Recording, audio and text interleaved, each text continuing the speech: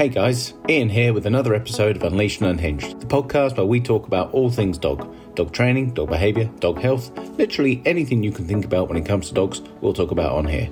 We hope you enjoy the episode.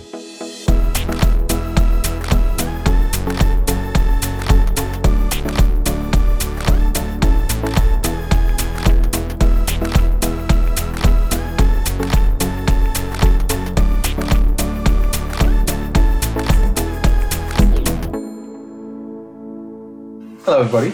Hello. Hello. Hey. You made a cheery one. An excited hello instead of the hello.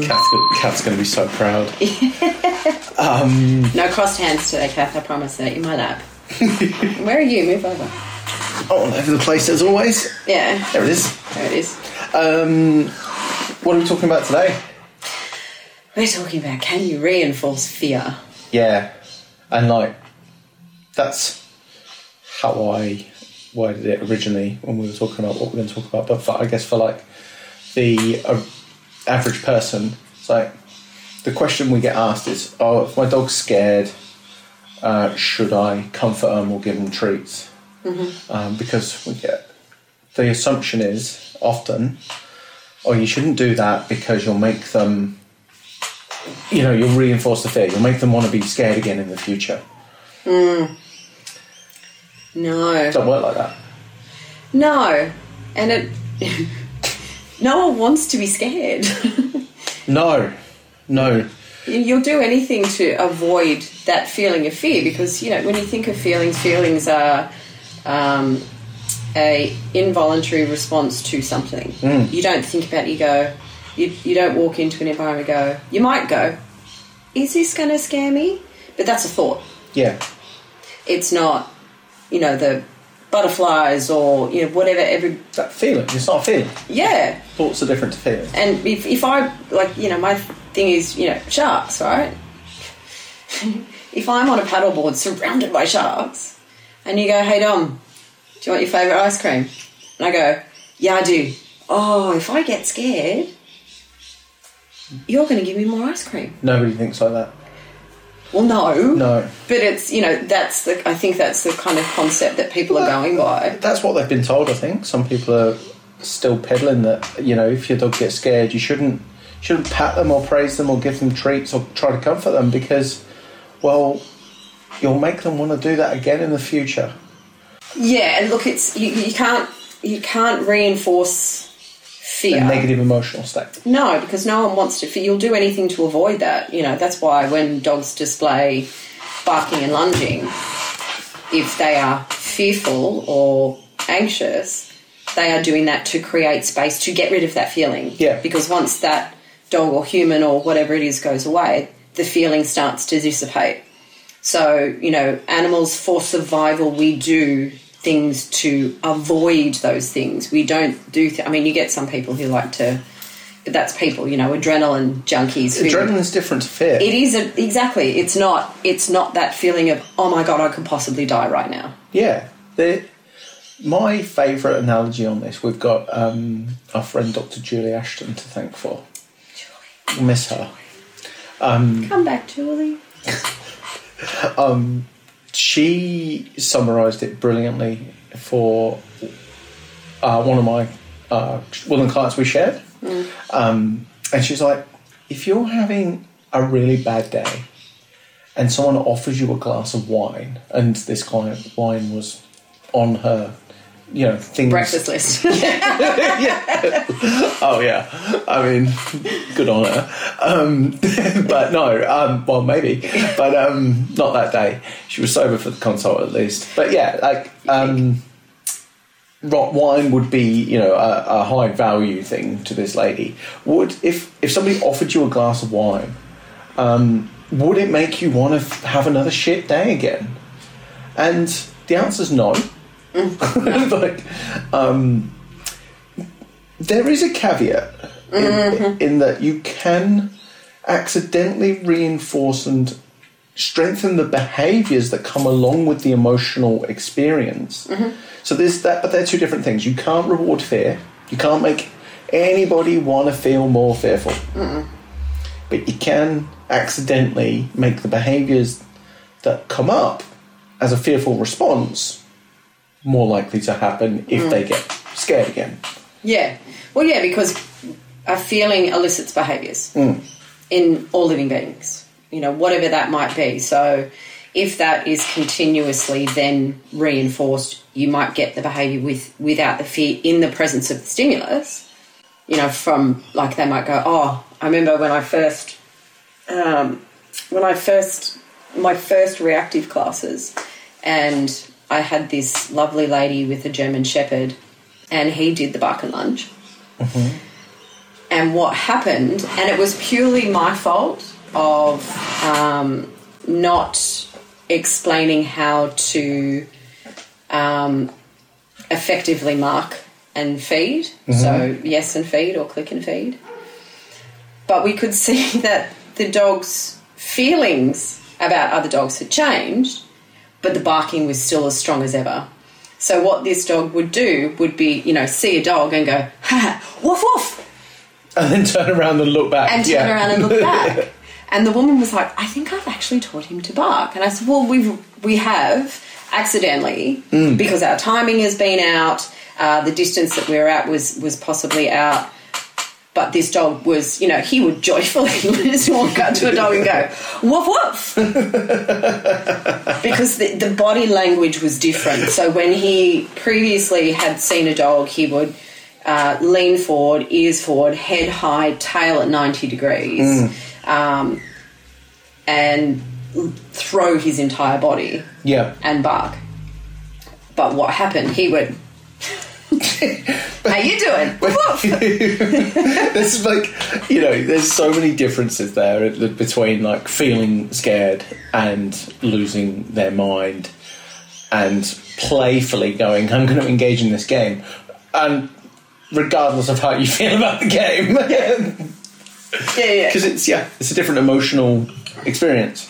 So you managed to change the emotional experience for the dog. The dog was no longer experiencing the same fear, and by the sounds of it was actually getting to the point where it was enjoying... So bring on the dog, man. The activity. It's enjoying the activity around the dogs.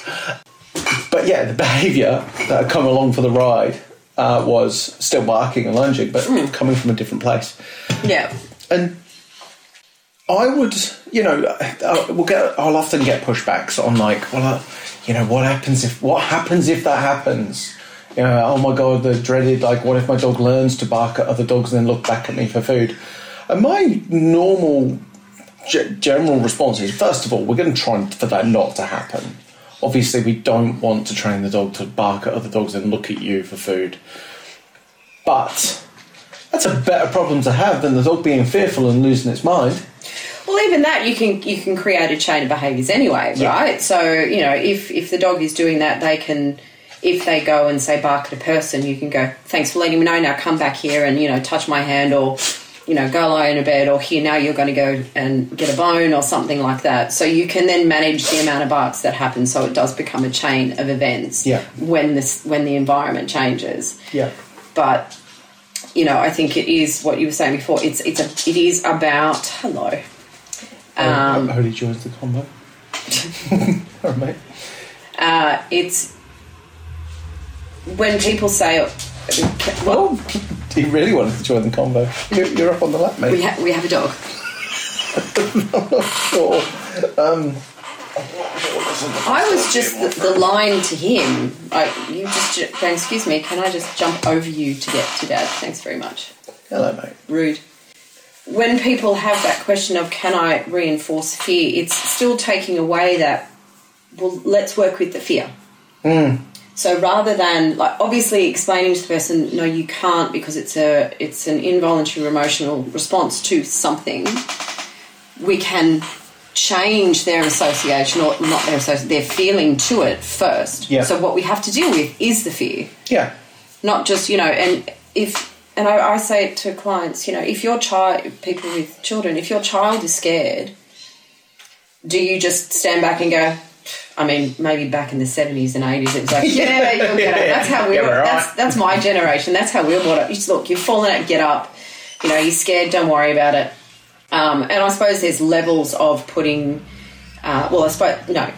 exposing dogs in a controlled way to something they might be worried about, so they can have an experience that is not based around fear. That's what we want to do. Yes. But it's important to remember that we have to work with the fear. Yeah. No, it's, we can throw lots of food in, like with that German Shepherd. It did happen over time, but all the situations that we put this dog in were all controlled environments. Yeah. So his emotional response changed. His behaviour was the same, but the emotional motivation behind his behaviour was completely different. So there's two things, right? And that's something to really identify, isn't it? Like, we are often trying to achieve two goals. Mm-hmm. You've got the behaviour, which is the symptom of the other thing, which is the emotional response. So whenever we're, if we've got a negative association, sort of fearful association of a stimulus, whatever it might be, person, dog, cat, car, doesn't matter. Fundamentally, the first goal is, let's change the emotional experience. What's that? The conditioned emotional response, the CER, if we're going to get technical.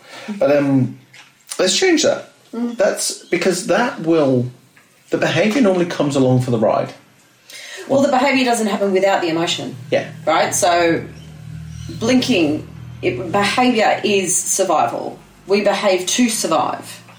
Every living being does. But there will be something internal that will elicit that, whether it's an emotion or your genetics or how pain, previous experience. So, if it's you walk into a room and you smell something, that will elicit a memory, which will then elicit an emotion, which will elicit a response. So if you walk in, you smell something nice, that reminds you of your mother's cooking. You think, oh wow, that I remember week at nights where we'd eat spag bowl, and that might make you smile. So there is it happens so quickly, we don't even it happens unconsciously. So I was listening to neuroscientist Nicole Vignola. Anyway, not going to try and correct you. No, because I don't know. and she was talking about on a podcast that she was on that 90% of what we do is unconscious. Yeah. 10% is conscious, right? So, when we think of, and that makes it easy that allows our brain to have the time and space to take in that new information and process it. Once the brain has done that, it goes into the memory bank. We don't have to think about it because we've already done it. We've had the experience. That experience is an elicited emotion, whatever it is for each individual. And then how we respond, same with dogs, how they respond in that space again will happen dependent on all of that. So that sequence of events happens. So if there is a dog with a negative emotional response to a particular thing, we have to create that experience where they feel safe, because safety is the ultimate thing for every living being, where they can learn, experience, build confidence, be confident enough to be curious about that particular thing to then move forward, which then that's where the behaviour change happens. So when people think, we just need to, my dog barks an alarm, just fix it. Well, it's not. To do that, we need to go back here and do this. Yeah. It's not like, I'm just going to kick it and I'll just stand here and eventually it'll stop barking. Yeah, of course it will. It'll get tired. Yeah, which is so different to, Oh, you nailed that. Thank you. I'm just sitting there I'm not going to jump in because you're killing it.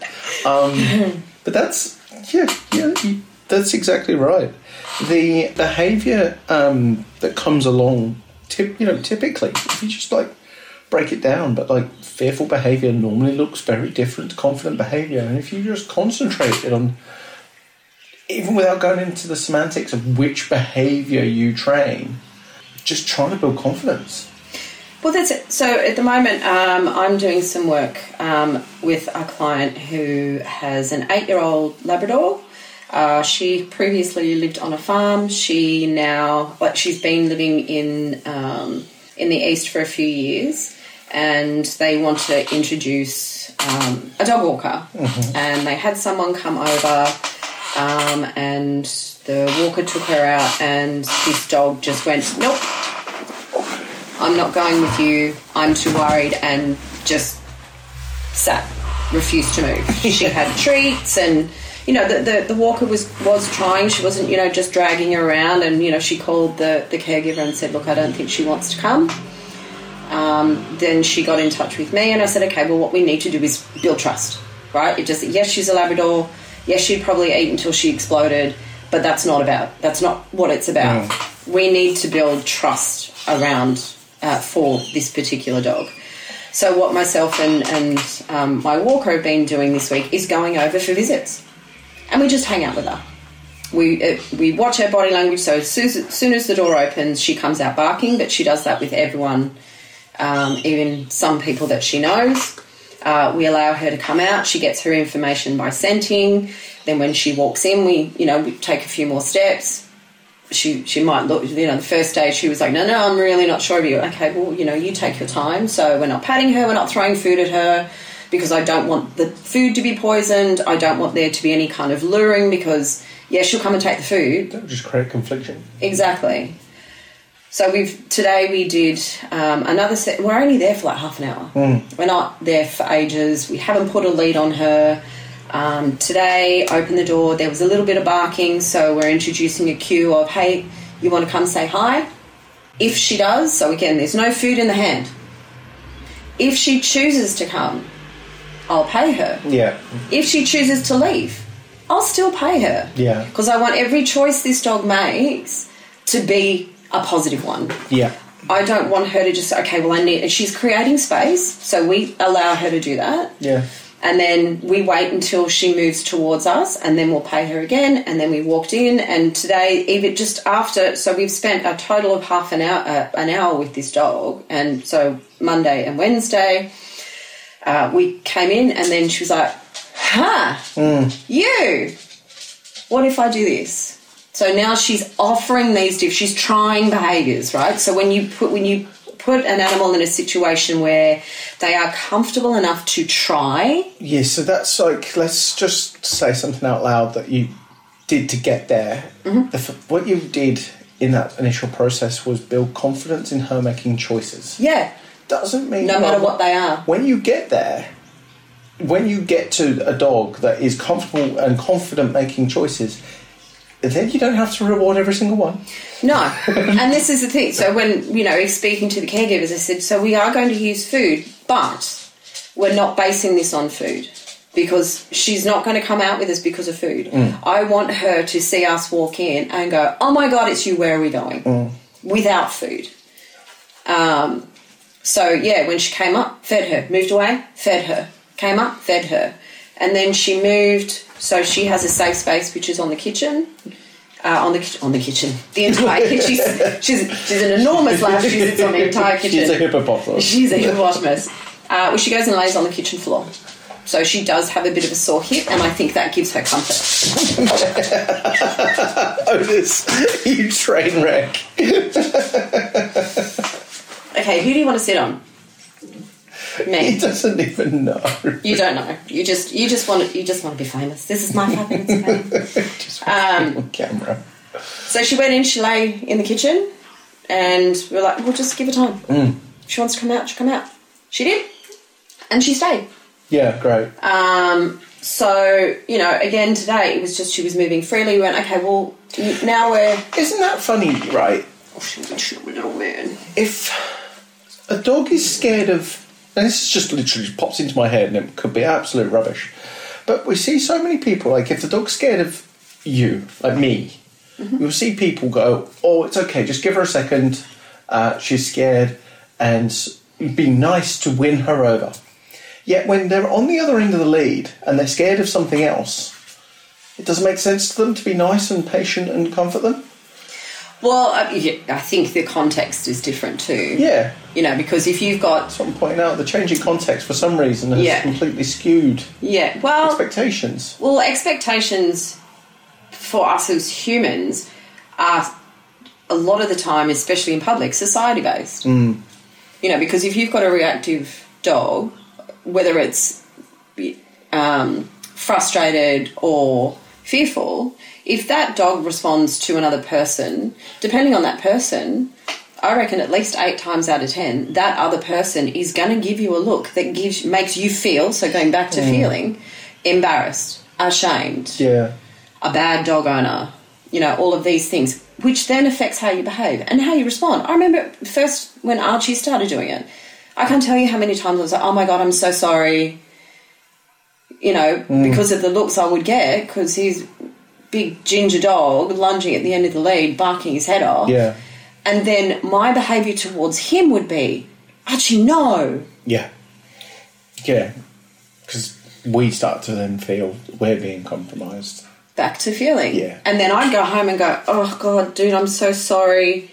That's, that kind of vicious cycle of that person who I don't know and really I don't care about judged me. Well, maybe even didn't.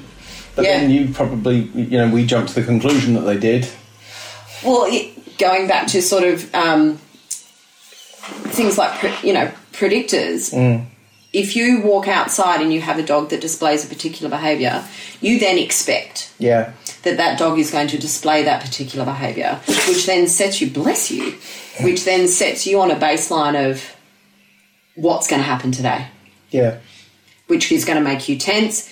And then when something does happen, your ability to cope with it is minimised. Your response to it will be snappy because in the back of your head's going, you shouldn't have put that dog in that situation. Yeah. So you're angry at you. Well, yeah. You're angry at the dog. Not a fear-based situation, but because working with a couple of clients today, and they asked the question, what do we do if the dog snaps at the son? And his 3.5-year-old son, the dog and the son are actually not got the worst relationship. They're not bad around with each other, but every now and then the son will just be a little bit... Be a 3-year-old, right? And obviously we talked, for the record, we talked about management and everything else, but the reality is that there is a chance that this may happen, right? And if it does, Mum asked the question, what do we do? And my reply was, how do you respond if the 3-year-old kind of lashes out because they're uncomfortable? She went, well, pick them up and soothe them. And there you go. Right? Maybe don't go and pick faster up, but go and soothe them. Do what you can to create space and soothe them. And she's like, makes sense, cool, easy. Treat them how you'd like to be treated. Yeah. Mm-hmm. Yeah. And well, in those situations, it's always, I can imagine it's difficult. I'm not a parent, but, there is that parenting instinct that kicks in as well. Yeah. Because I remember going and seeing clients. I'd met them just before the baby arrived. And then I met them only a couple of weeks after the baby had arrived. And their response towards this dog, and this dog was just sort of moving around, very large dog.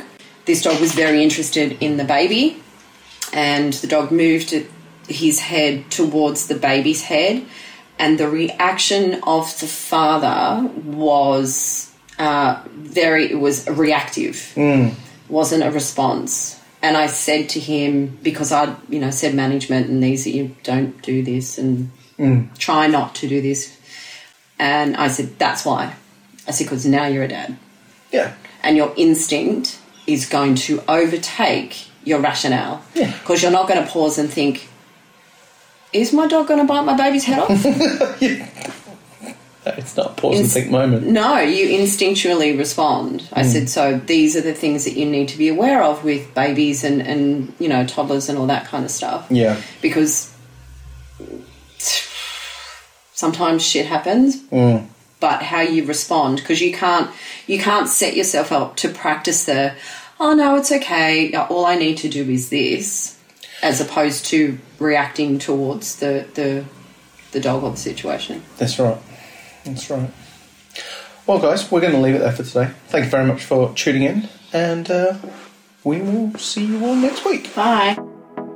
Thanks so much for listening. That's it for this week, guys. If you ever want to ask questions, give feedback, or just provide some suggestions regarding the podcast, find me on Ian Shivers Dog Advocate on Instagram. I'll be happy to help. If you're feeling really generous, leave us a review on whatever platform it is that you're listening to this podcast on. And if you want to nerd out more with us, then find our sponsors, because they're the ones that make all of this possible. See you next week. This episode is sponsored by Canine Caregivers. I've had so many people reach out to me over the years, not knowing where to turn to online for reliable and consistent advice on how to raise a healthy and happy dog. The information out there is hard to navigate, it's hard to know who to trust and who not to trust, and frankly, some of it is just downright dangerous. That's why we created Canine Caregivers, a place where you can come and get educational resources and access a supportive community founded on the care approach for people just like you, whether you've just brought a dog into your life or you've got a dog that is experiencing some unwanted behaviors. The content is updated regularly, and we constantly keep in touch with our members to make sure that we are bringing relevant and up-to-date content that truly matters to you. There's different tiers of membership for different needs, so you can be sure that you don't have to break the bank to access the information that can literally make all the difference to the quality of life between you and your dog. Head to caninecaregivers.com.au to learn more.